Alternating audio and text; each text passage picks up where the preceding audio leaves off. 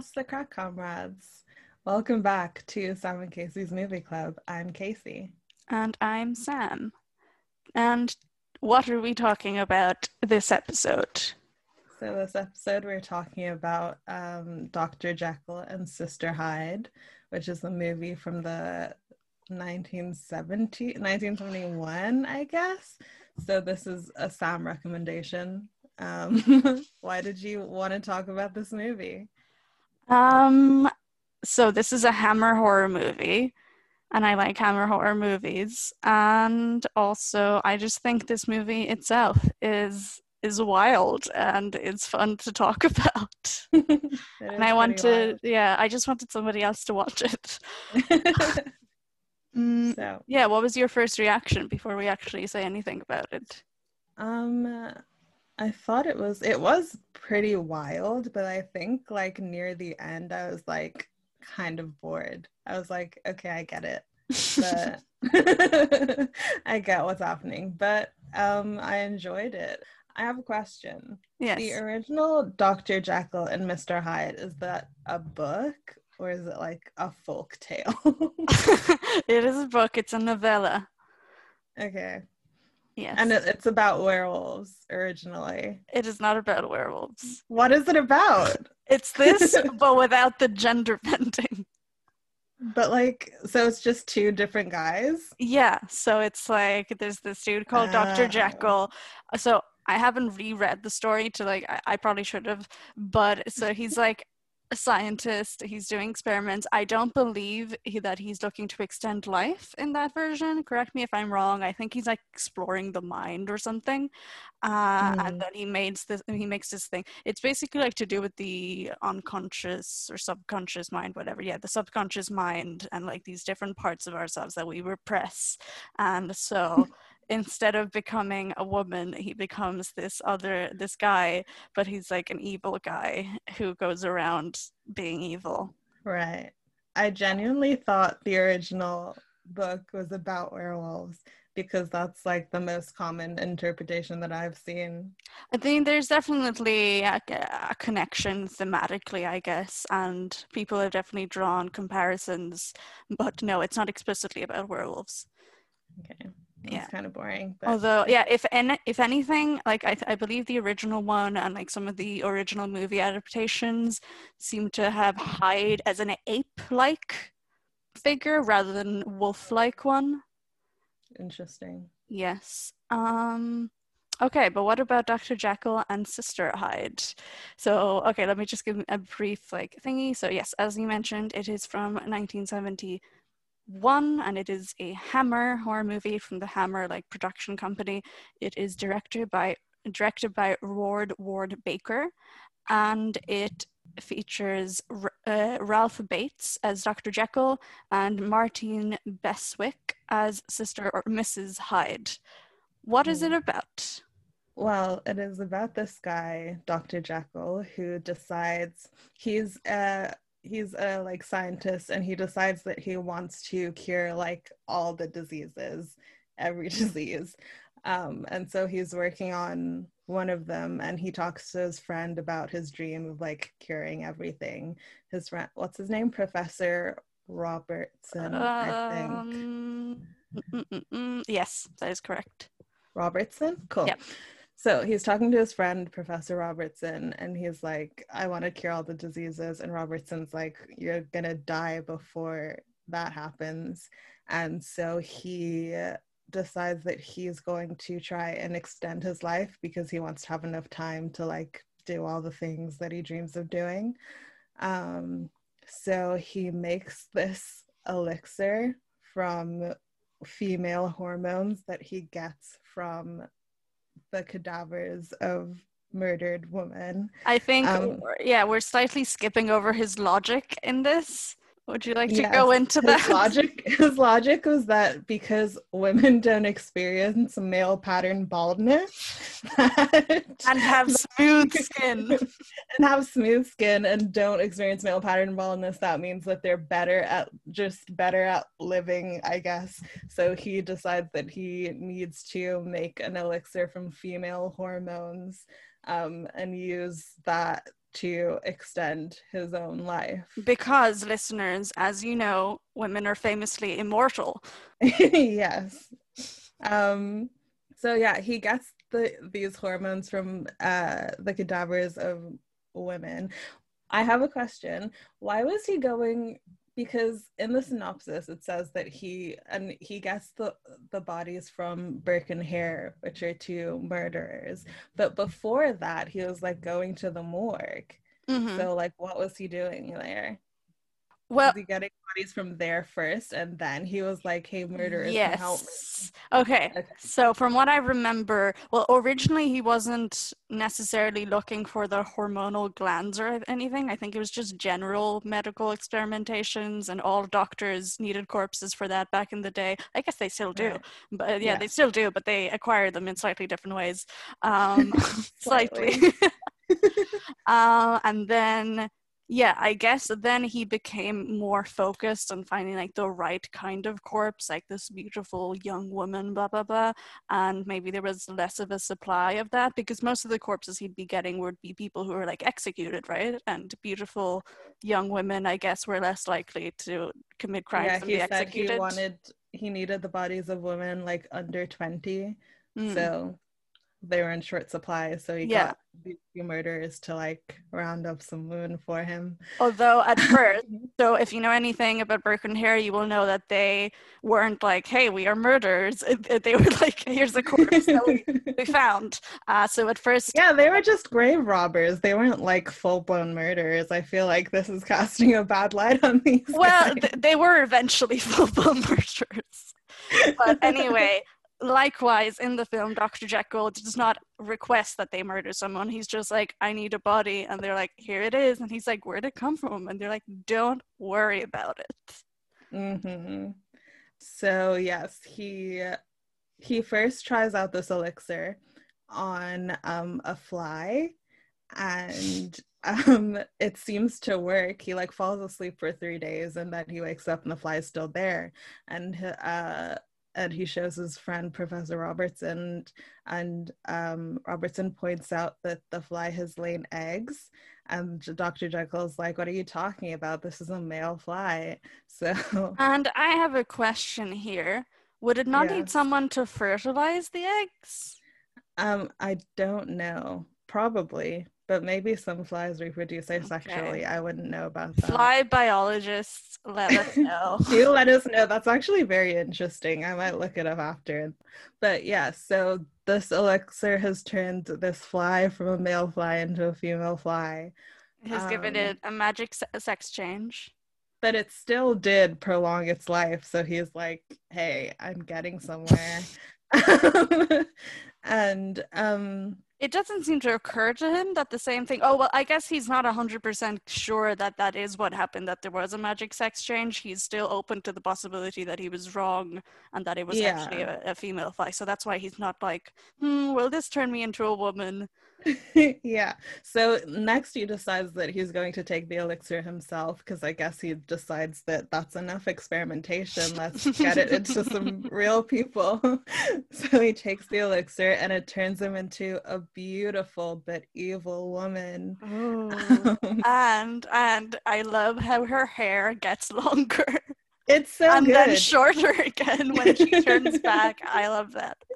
That's very scientific. Actually, the transformations are like, I feel like they did a really good job, especially for the 70s. I mean, I feel like I expected it to be more like clunky, but it looked nice. So good job with the people who worked on this movie. But yeah, so he turns into this beautiful woman. And I want to like make note, if you haven't seen this movie, these are like two different people. It's not like a body swap thing. These are like two separate beings with different personalities and stuff. Allegedly. So. We'll get into the psychoanalysis later. I think they're trying to convince us that these are two different people, because like they don't have like each other's memories or anything. Like when one of them is out, the other one doesn't like remember what at least at going first on. Right. So Dr. Jekyll has these upstairs neighbors. There's Susan, Howard, and their mother. and Susan has been like, since they moved in, Susan has been in love with him, but they weren't together because he was like a tortured artist and obsessed with his work, so he didn't want to like date her or anything. But when the woman shows up, her brother Howard sees her by accident, and he tells Susan, and Susan's like jealous because everyone's like, oh my gosh, Dr. Jekyll is sleeping with this beautiful woman. So Susan goes down to confront him about this girl, and he decides to lie and say it's his sister, and names her Mrs. Hyde after Hyde Park because he was holding a newspaper that had a story about Hyde Park on I it. find it so funny when people do that, when they just look at something and they're like, yeah, her name is Cup. Like, you couldn't think of any, just a random, like Mrs. Smith, like a common name. But yeah, he names her Mrs. Hyde. I just wanted to mention, I think it's interesting that he decided to be a widow, because I feel like even though at this point he is Dr. Jekyll, he's not acting on her behalf, I feel like there's maybe part of her subconsciously active in this decision, because being a widow has certain benefits, maybe. Like it comes with a certain level of independence because you like did belong to a man and now you don't. And also, you've already done the whole like marriage thing, so it's not like you're not like a failure, like it's an accident, like your husband died, it's not your fault, and so I you also get this kind of freedom. I also feel like it's like already, he's basically announcing she's not a virgin, so like there's a sense of sexual freedom that possibly comes with not being a virgin already. Because virginity is what's like puts all the other women that he's hunting in danger. That's like what makes them desirable, which is bad because he's killing them. Interesting. So yes, Sister Hyde shows up, and Susan is like, okay, that's fine. You're not cheating on me, even though we're not together. So I don't know why she was fucking upset in the first place. So he finds that the serum needs a regular supply of hormones. So he needs to keep, like Burke and Hare got busted, so they're like out of the picture now, so they can't kill people for him, so he has to start killing people to get his hormone supply. And this is where it switches into being about Jack the Killer, even though that happened in a different city and at a different time. Don't worry about it. Yeah, he is Jack the Ripper. That's like that story is Dr. Jekyll. And so he's killing people, and Sister Hyde finds out that she loves killing people. She's like super into it. For some reason, their friend Professor Roberts starts to suspect Dr. Jekyll, because these murders are happening like around him, and so he goes to confront Dr. Jekyll. He like goes to confront him, but he sees Sister Hyde, and so she like seduces him and then kills him. It's all very sexy and like murdery. So yeah, he's out of the picture, and their two personalities are like struggling for dominance, because she wants to be like a full person, and he like doesn't want to keep killing people. He's like upset about it for some reason, even though it was his, like, he started it. Yeah, it was his idea, but he like doesn't want to do it anymore. I'm not convinced of that, actually. I'm not sure if that's true. I feel like he just wants to be in control of himself, and like he wants to be a man. That's fair. Yeah. Want to be a man? I don't know about that. Well, like not really, but like he's telling himself like, I'm a man. Right. He's like, he's trying to maintain his own identity, and he has this like other being trying to take over, so he's not having a good time. Then what happens? Oh, there's like go on. I was going to talk about the date with Susan. Susan asks him out to the opera, and he agrees. But then he like accidentally picks up one of Sister Hyde's dresses, and I think this is when they realize like they don't need the serum to like switch between them anymore. Mm-hmm. And Sister Hyde has also decided that like to completely take over, she needs Susan's like young blood, so she's out to get her. Is that what was going on? I feel like it was I think more, so. the way I perceived it was that they were, so both Mrs. Hyde and Dr. Jekyll are supposedly heterosexual, so they have like, she's into Howard and he's allegedly into Susan. Oh yeah. And I feel like what was going on was that Susan was a threat to her because she represented his heterosexuality and his manhood. Mm-hmm. So she decides that Susan has to go. And because Dr. Jekyll has stood Susan up to this opera date, she decides to go by herself, and she's walking out, and on this day it happens to be like a really foggy night, so she can't like see anything. So Sister Hyde is like stalking her in the alleyways, and she's about to stab Susan when Dr. Jekyll like takes over just her hand and stops her from actually going through with the murder. And so yeah, they like fight about it or whatever. And then, so the police are onto them, and so they're being chased. Yeah, and Before the police get to them, like Dr. Jekyll, like he does one last murder after the whole Susan situation, and I'm not sure why. I don't remember this. Who does he murder? It's the murder from the beginning, like the opening murder, and then they go back to it after the Susan opera thing. I think I do not remember this. Yeah, I think it's like he decides like to stabilize the serum or whatever to finish his experimentation. He needs like to kill one more person. I don't know. But there's another murder after the opera situation, and it's they're interrupted by the police, and they're like onto them. Or yeah, the police are onto him and they're chasing him, and he like steps out. He climbs out a window and is like climbing around a building ledge. Before that happens, he writes his testament, because the novella, the whole thing is kind of like looking back on all of this that has already happened, and they found like Dr. Jekyll dead with like this testament, like, oh, this is what happened, blah blah blah. So before he runs away from the police, he's writing down like everything that happened to him with his experiment. Yeah, so they chase him out a window, and he's climbing around a building. He's like on a ledge, and he's holding on to the gutters. And while he's like trying to get away, Mrs. Hyde like starts to come out, and they're like begins the transformation. And for some reason during it, he like lets go of the gutter and they fall. According to some synopsis I read on IMDb or something, it's because her weak feminine hands could not hang on to it.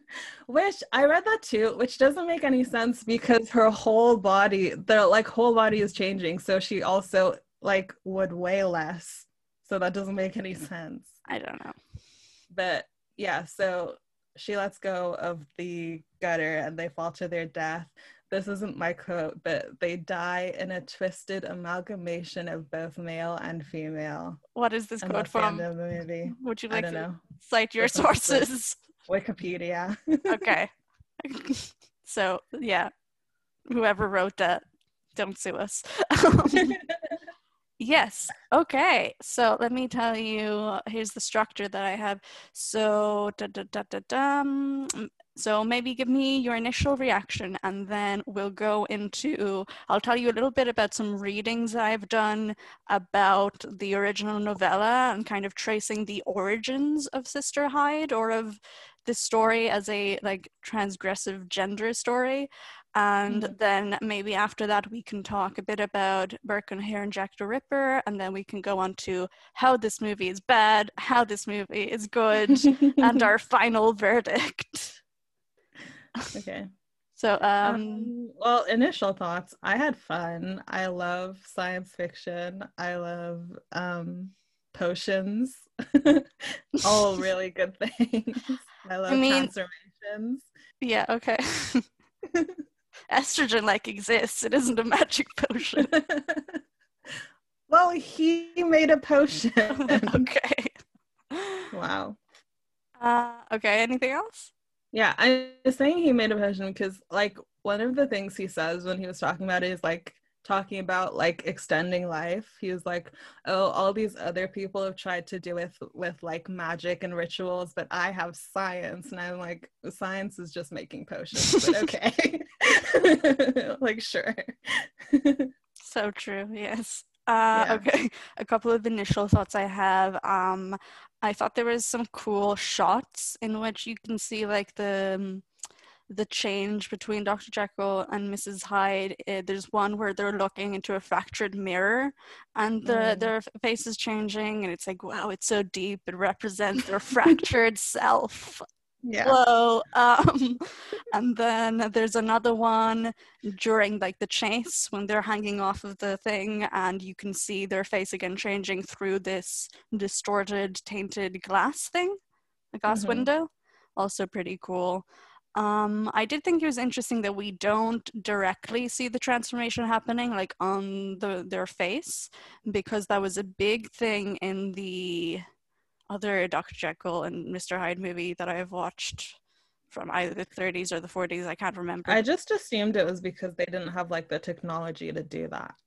Well, they managed it in the 30s or 40s or whichever one I'm thinking about. It's actually pretty cool. I think what they did was they had like some makeup in blue and some makeup in red, and then they had like Yeah. Light changing. yeah, something That's like cool. that. And so then you can see the face going from one to the other. A bit harder to do when you're making one actor into another, even though these actors do look enough alike that it works, I think. They probably could have. They did have some sort of proto CGI, but maybe it's good that they didn't use that. Okay, I have a question for you. His Okay. friend, Professor Robertson. So there's this phenomena that I have encountered in art in which there is a character who is both gay coded and a womanizer. I was wondering if that is happening here, or if I just always think posh Englishmen are gay. What do you think? I think it can be both. But no, now that you mention it, yeah, he is for sure gay coded. But also they make it clear But that he's also like, a womanizer. yeah. I think womanizers are often gay coded because I feel like, I don't know. Didn't someone Maybe tweet about how being too into women was suspicious because eventually you're going to start sleeping with men? Yeah, but also like I think because sleeping with a lot of women is already such a huge part of masculinity, to make that a character's like personality, you have to turn it up to such a level that they can only do it in a way that makes that character a little bit more feminine. So they're accidentally gay coding them because they're trying to like really emphasize the whole womanizer part. Interesting. There's definitely If someone wants to write about it. it's definitely something I want to look more into, because it's a thing in like the movie Laura or like in All About Eve, and it's like back in the day. It's not really popular nowadays, I don't think, but it was definitely a I thing. think a little bit in How I Met Your Mother, but also that guy is actually gay in real life, so that could also have something to do with it. That guy. That could We be an will not. We will example. not speak his name. Yeah. Yeah. I don't know. It's definitely interesting. Okay, so maybe let's go into some of the readings that I did. So one thing I read was by Janice Doan and Devin Hodges. It's called Demonic Disturbances of Sexual Identity, The Strange Case of Dr. Jekyll and Mr./Mrs. Hyde, in which they argue that in the original novella, Mr. Hyde was actually a much more like ambiguously gendered being that has been previously suggested. So it's usually in like analyses or adaptations of this novella, they make him hyper masculine, and they kind of in contrast to Dr. Jekyll. Yeah, they make him like hyper masculine, and I feel like there's probably a racialized element in some versions of it as well, but they don't go into that. But then they argue that there is a bit of both going on. So he also, Hyde represents the transformative power that in Victorian times was associated with femininity, and also is like a reaction to this blurring of gender roles that they thought was going on in Victorian times.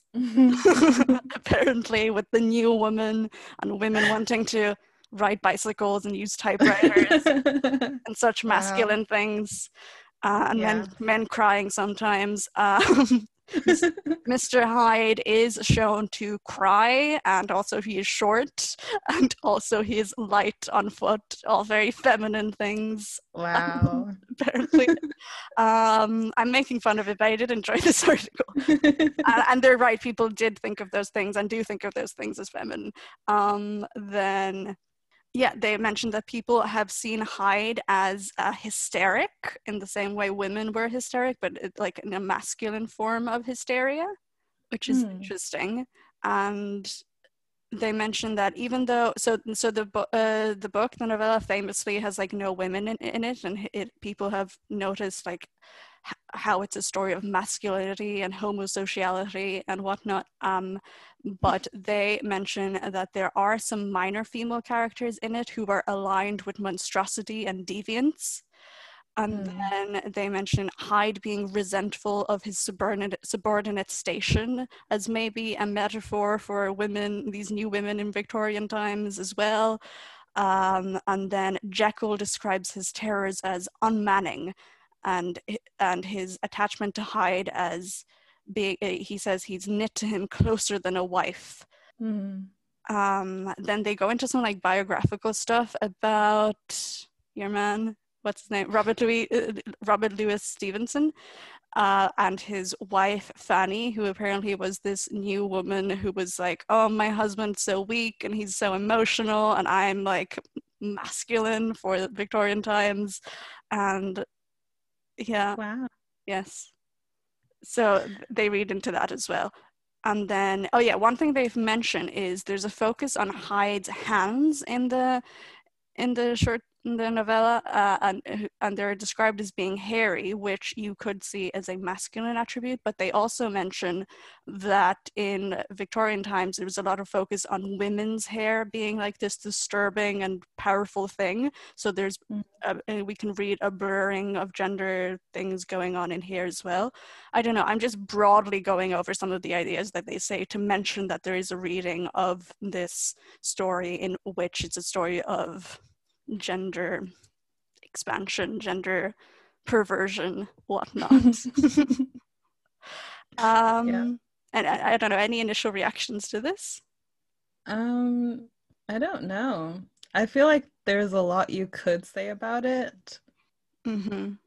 Especially now that we know more about gender, and it's interesting to see what people at that time were thinking about all this stuff. Yes. Oh, and then they say in a recent version of Stevenson's story, Dr. Jekyll and Sister Hyde, I think this came out in the 80s, yes, male violence merges with the feminine Sister Hyde, and the effect of this doubling is uncanny because we see masculinity develop towards its apparent opposite. They also make note that this was produced during the second wave of the feminist movement, so maybe we can also see some male anxiety towards these new, powerful, masculine women. Yes. You were talking about nowadays and how we allegedly know more about gender. I mean, know more about it or just talk about it more and have more like words for it. But I think it's interesting that, like, what you were saying just made me think of it. I think it's interesting that both Dr. Jekyll and Mrs. Hyde kill people, but for some reason she's like this evil woman and he just like had to. Like, it's not his fault. It's for science. He had to kill people. Definitely, yeah. Put a pin in that because I think we'll go into it more a bit later. There's definitely some stuff going on there, I think. Okay, let me briefly talk about readings of this novella, like gay readings of it. So I read something by Elaine Showalter. This is a chapter from the book Sexual Anarchy, Gender and Culture at the Fin de Siècle. And the actual chapter is called Dr. Jekyll's Closet. So again, there's a mention of hysteria, and then, quote, while it was recognized in men, hysteria carried the stigma of being a humiliatingly female affliction. There's also a connection to homosexuality in that time as a double life and also as something of like scientific interest, like new scientific interest, something that scientists were looking into, like, what is this thing called homosexuality? Yeah, and then she says that this book can persuasively be read as a fable of fin de siècle homosexual panic, the discovery and resistance of the homosexual self, which I think you could argue. And then, yeah, I guess from that we go to this movie in which we can see it as a trans panic. Yeah. Yeah, just a couple more things of note from this thing that I read. Yeah, in the original manuscript, and this was apparently later taken out, Stevenson talks about how Jekyll, from an early age, was a slave of certain appetites, and that Mr. Hyde was created, like, caused by these appetites. And then there's a connection between, like, blackmail. Jekyll's friends think he is being blackmailed by this lower class man. Apparently it was a big thing in like Victorian times for higher class men to have relationships with lower class men. There was definitely like a class dynamic going on in a lot of gay relationships at the time, and there was this image of this like blackmailer.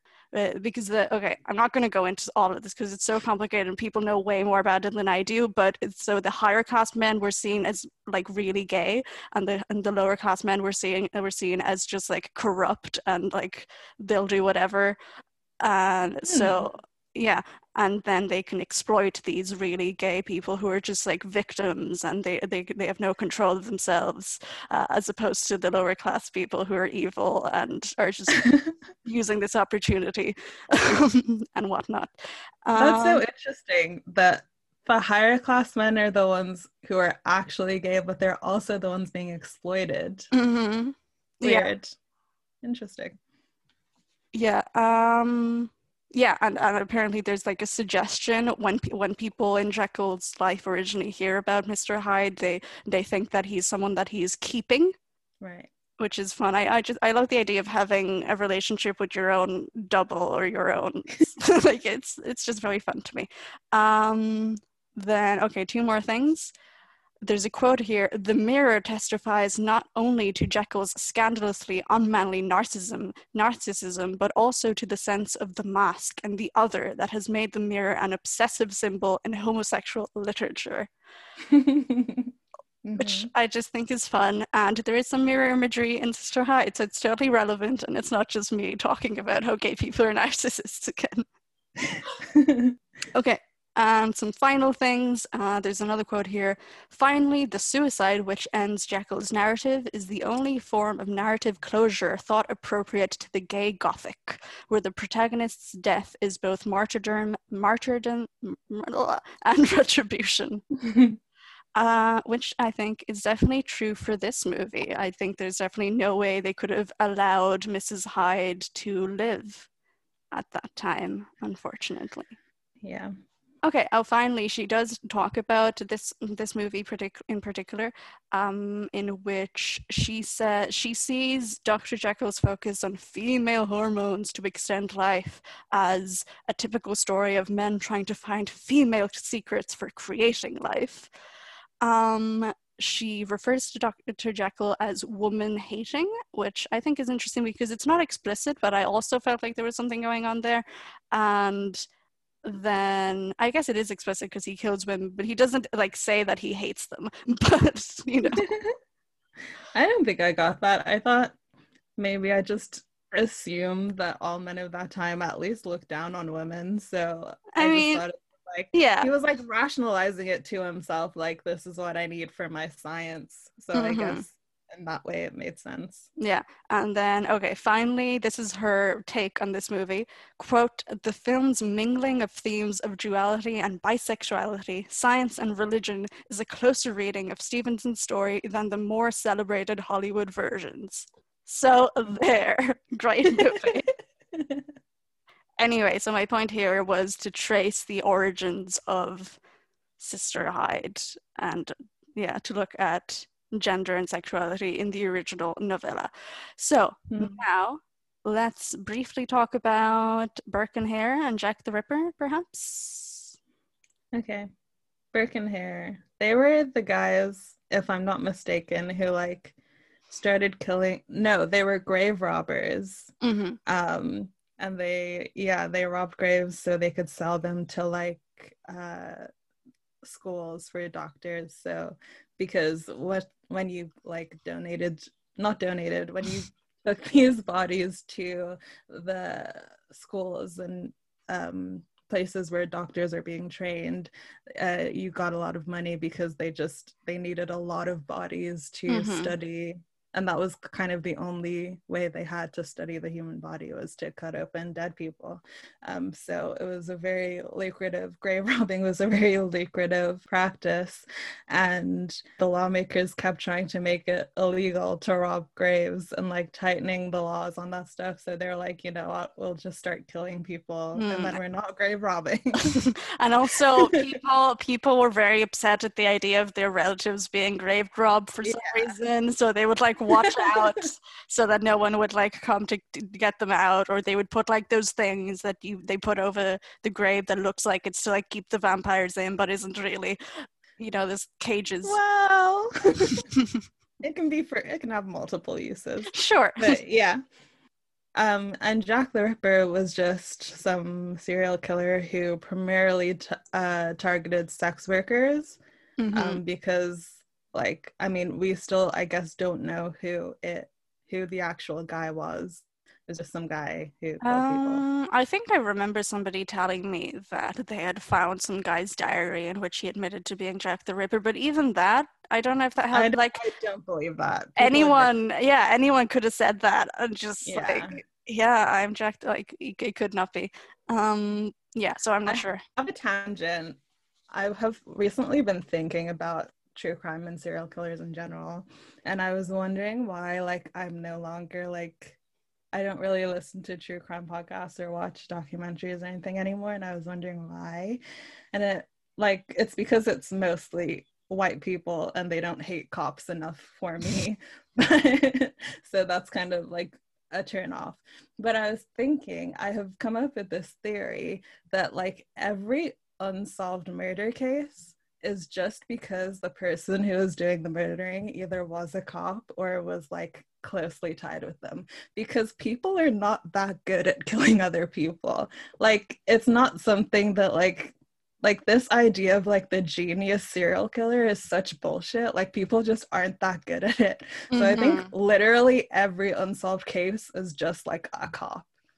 But also like cops are not as smart as a lot of these true crime things would make you think, like, oh, they compared this with like real science and it was 100% correct. Like that's all bullshit. It's not, most of the time they don't do that, and when they do, it's not that accurate. And like, they don't bother doing all of these things. But also like, I think most of the time it's that they don't bother because like cops aren't that smart, but science has advanced to in such a way that like, if you want to find out who did something, you could probably find out. Like people don't know how much of themselves like they leave everywhere. It's like when you use a computer, people can track like every website you've ever visited. Like people leave so much evidence all the time that they're not aware of. So I think the only reason you wouldn't be able to find out who committed a crime is because you didn't really want to know, or you're covering it up. Like, I just think it's impossible that like we just don't know who's doing this. Like in theory, if they put all those resources into each murder, I'm sure they could do it. Yeah. Like as far as I know, like more than 50% of murders go unsolved because they just like they're not going to do that for each one. Yeah. They're not. They have better things to do, like sit It's around. not that they have better things to do. It's that they literally don't want to find out who did it because it was a cop for sure. Like I'm saying, like it's all a cover up. And like if your family isn't the police, like that sucks for you. Don't come for me. That's a you problem. So, I'm just saying every unsolved case is because it's a police officer. No, but even in areas that aren't like murders, cops just famously do not do anything at their jobs. Yeah. Nothing productive. This is not what this podcast is about. But yeah. So in conclusion, that's why I don't watch true crime documentaries anymore. That's the tie-in. Okay. So yeah, what do you think about the obsession with Jack the Ripper in the media? There's like a lot of movies about this guy. I don't know. I think it's again because people have this idea of like a genius serial killer and someone who's like so smart that they're doing these horrible things and just getting away with it.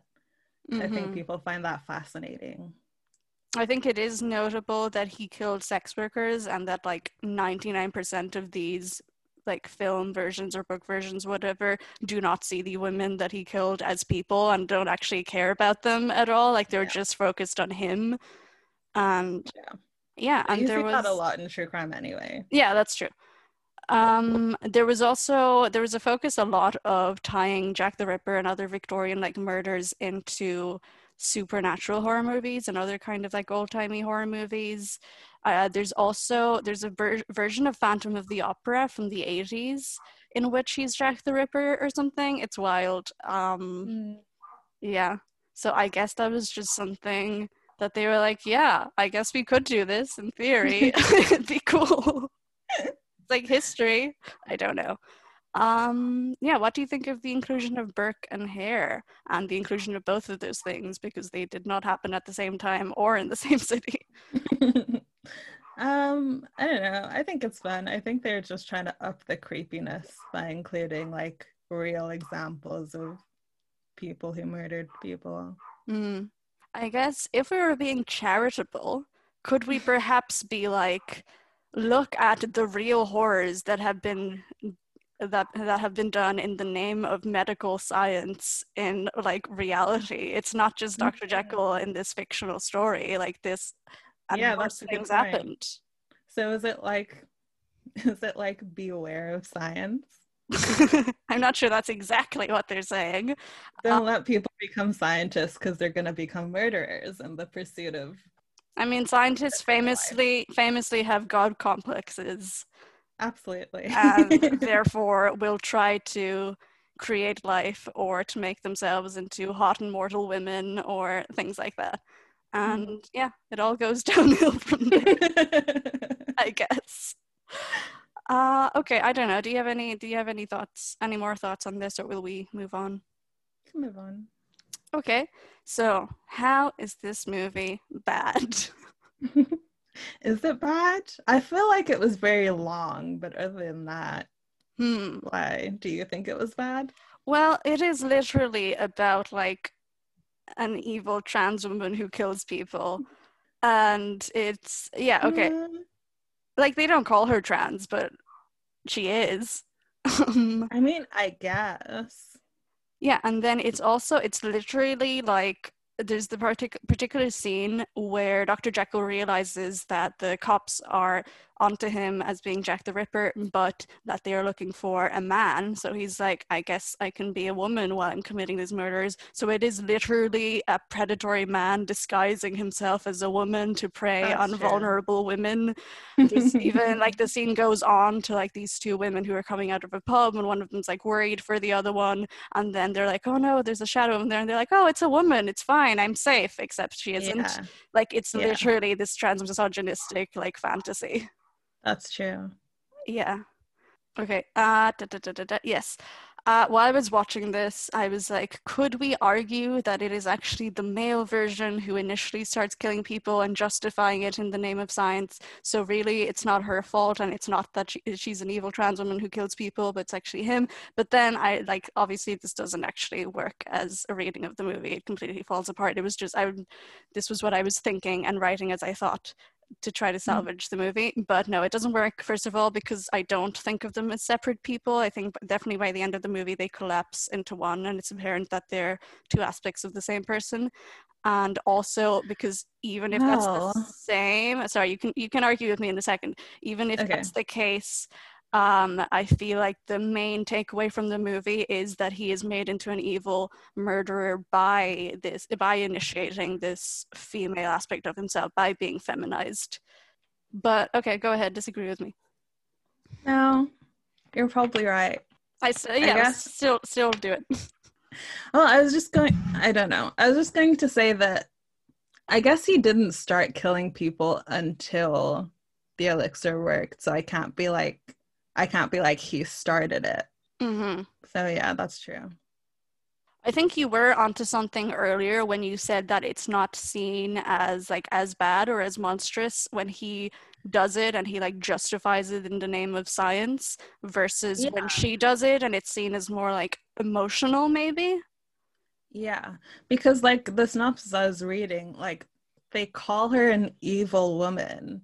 And I assume it's because she's killing these people, but he's also killing people, but we never talk about him like he is evil. They both, it seems like he has a reason, and that justifies the murders, even though they're both doing the same thing, but for some reason she's a bad person for doing it, and he's he has to, which doesn't make sense.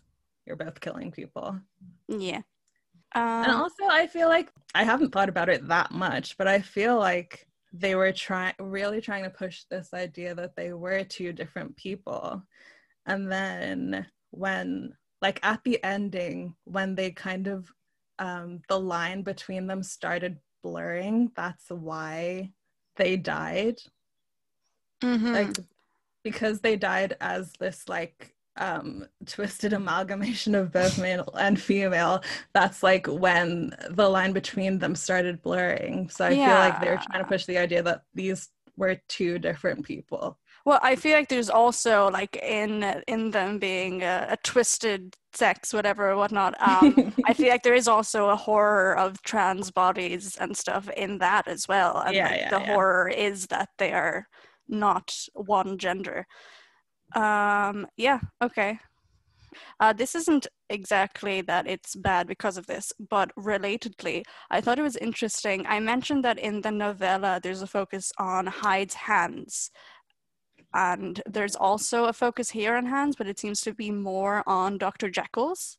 So in the initial transformation sequence, it's kind of, I guess I'll go into this more later, but she's very happy to exist and to be a woman. And then when her hand suddenly turns into Dr. Jekyll's hand, it becomes this moment of horror. So it's kind of flipped. Instead of Mr. Hyde's hands being the source of horror here, it's Dr. Jekyll's. But in each case, you can see it as this masculine fear, this very masculine hand that is freaking her out.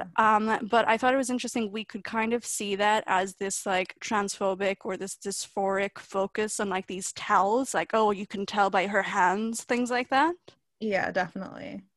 Oh yeah, then also back to the initial transformation. So she's transformed. She's immediately topless because this is a Hammer movie in the 70s. There's got to be topless women. And she also starts feeling her boobs and checking herself out, which on the one hand I feel is true to life, but also I feel people it does fit into this genophilia thing as well, oh, she's turned on by being a woman and that's evil, I guess, as if that's not normal. yeah I don't know, that's all I have to say. I mean, it's pretty straightforward. It's bad because she's a trans killer, and there are famously a lot of those in movies. I don't know if you've heard. Also, that scene where she's topless looking at herself in the mirror, and then Howard walks in. Mm-hmm. That was so, I guess in my mind, like during that time, it's like Victorian era, right? Are you allowed to see naked women? Like I thought that would have been a bit like a bigger deal that he walked in on her topless, but he's like, oh sorry, and then leaves, and then it's fine. Well, I guess like it wouldn't be normal for high class women to be topless because even like under the dresses they'd have a corset and then they'd have like that thing under the corset and like a lot of layers, and so being undressed would still be being dressed for them. They would very rarely get out of all of their clothes.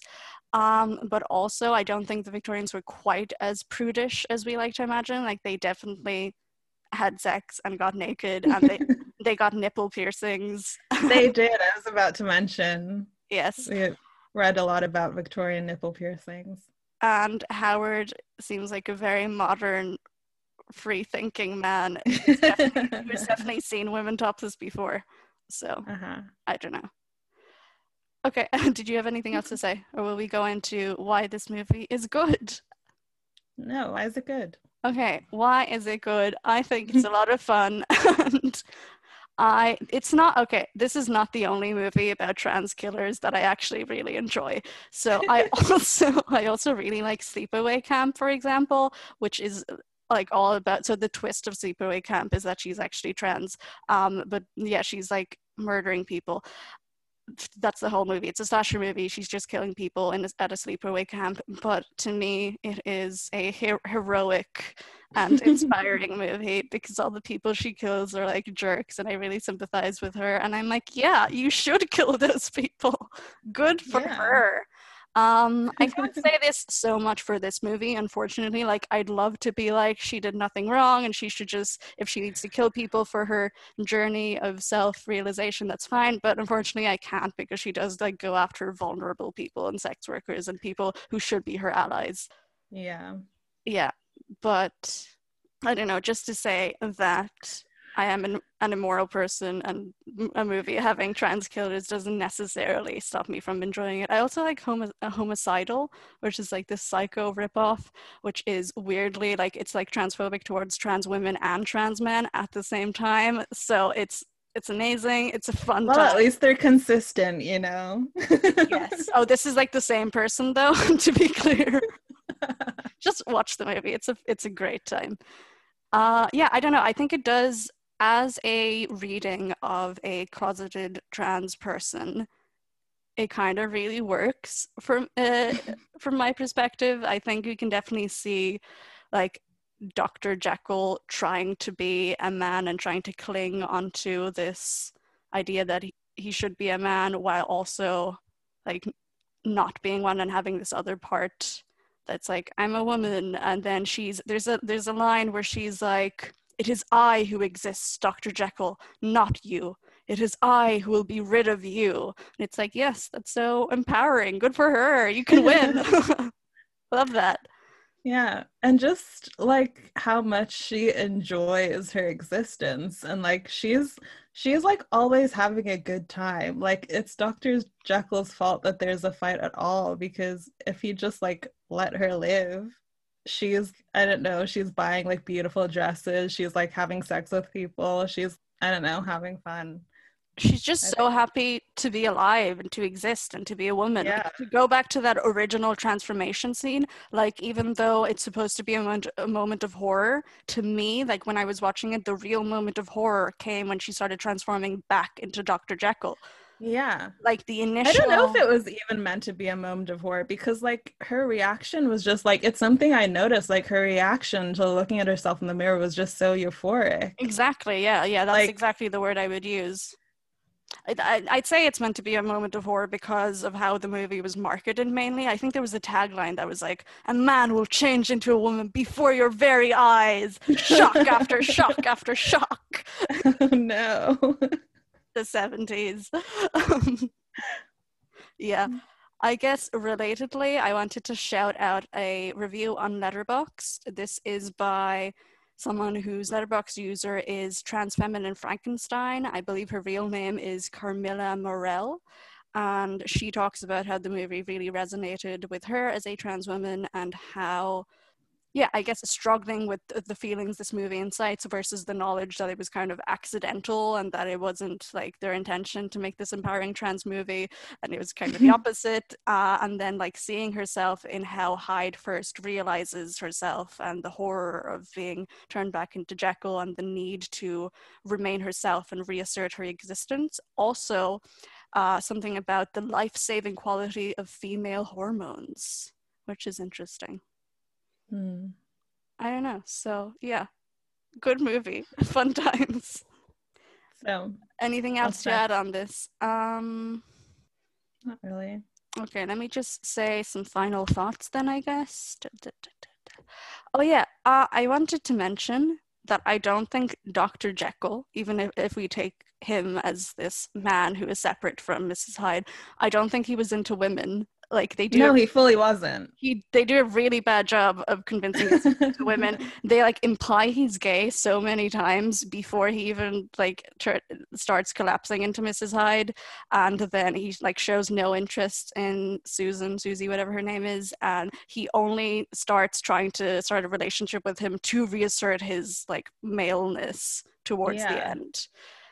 Yeah, like even before the first time like Howard goes down and finds Mrs. Hyde, he's like, I'm pretty sure Dr. Jekyll's not interested in women. Like that's what he tells his sister to be like, you should probably like move on from this guy. Like I don't even think he likes women. It's like, and that never actually gets refuted, because the only reason he changes his mind on that is because he sees Mrs. Hyde. So like that kind of has nothing to do with Dr. Jekyll. Yeah, although even then, like there's a moment later where he's talking to Howard and Mrs. Hyde like peeks out and she's like trying to talk to him through him and is like stroking his hand and he's like, oh God. So I guess his fears were never refuted. I don't think I have anything else to say. Do you have any final thoughts? No, I don't think so. Anyway, in conclusion, if she had killed some other people, like maybe some guys, I would have supported her and she would have been a girl boss. If she had killed men, it would have been like even more of a tragic story that she died in the end. That's true. Oh, yeah, I wanted to mention something about that. So in the original story, I believe when Dr. Jekyll dies, they just find the corpse of Mr. Hyde, like he turns into Mr. Hyde upon death. So there's a deviation from the story here in where it's a mix of both of them rather than just one of them. And I wonder if we could read into this, like if he had turned into Mrs. Hyde, it would have been very clearly like this is her true self. Versus in this one where it's more twisted or unclear, or maybe both of them are true selves, which is also valid, I guess. I also think maybe this version is like more monstrous, because if he had just turned into Mrs. Hyde, I guess it would have been like, I don't know, this is more, the twisted amalgamation is like more of a monstrous figure, which I guess in the like original Mr. Hyde would have been more of the monster, you know, than like a regular woman. Yeah. Okay, so final thoughts. Would you recommend this movie? Why would you recommend this movie? What would you recommend to go with this movie? I would recommend this movie because I love science. If you like science, you'll love this movie. I don't know, what would you recommend to go with it? Maybe some of the other movies that I mentioned in which trans people kill people, but it's like fun and good, like Sleepaway Camp or Homicidal. Oh, there's another one that I think I told you about, not for the podcast. What was it called? It was like She-Man, the story of an obsession or something. What?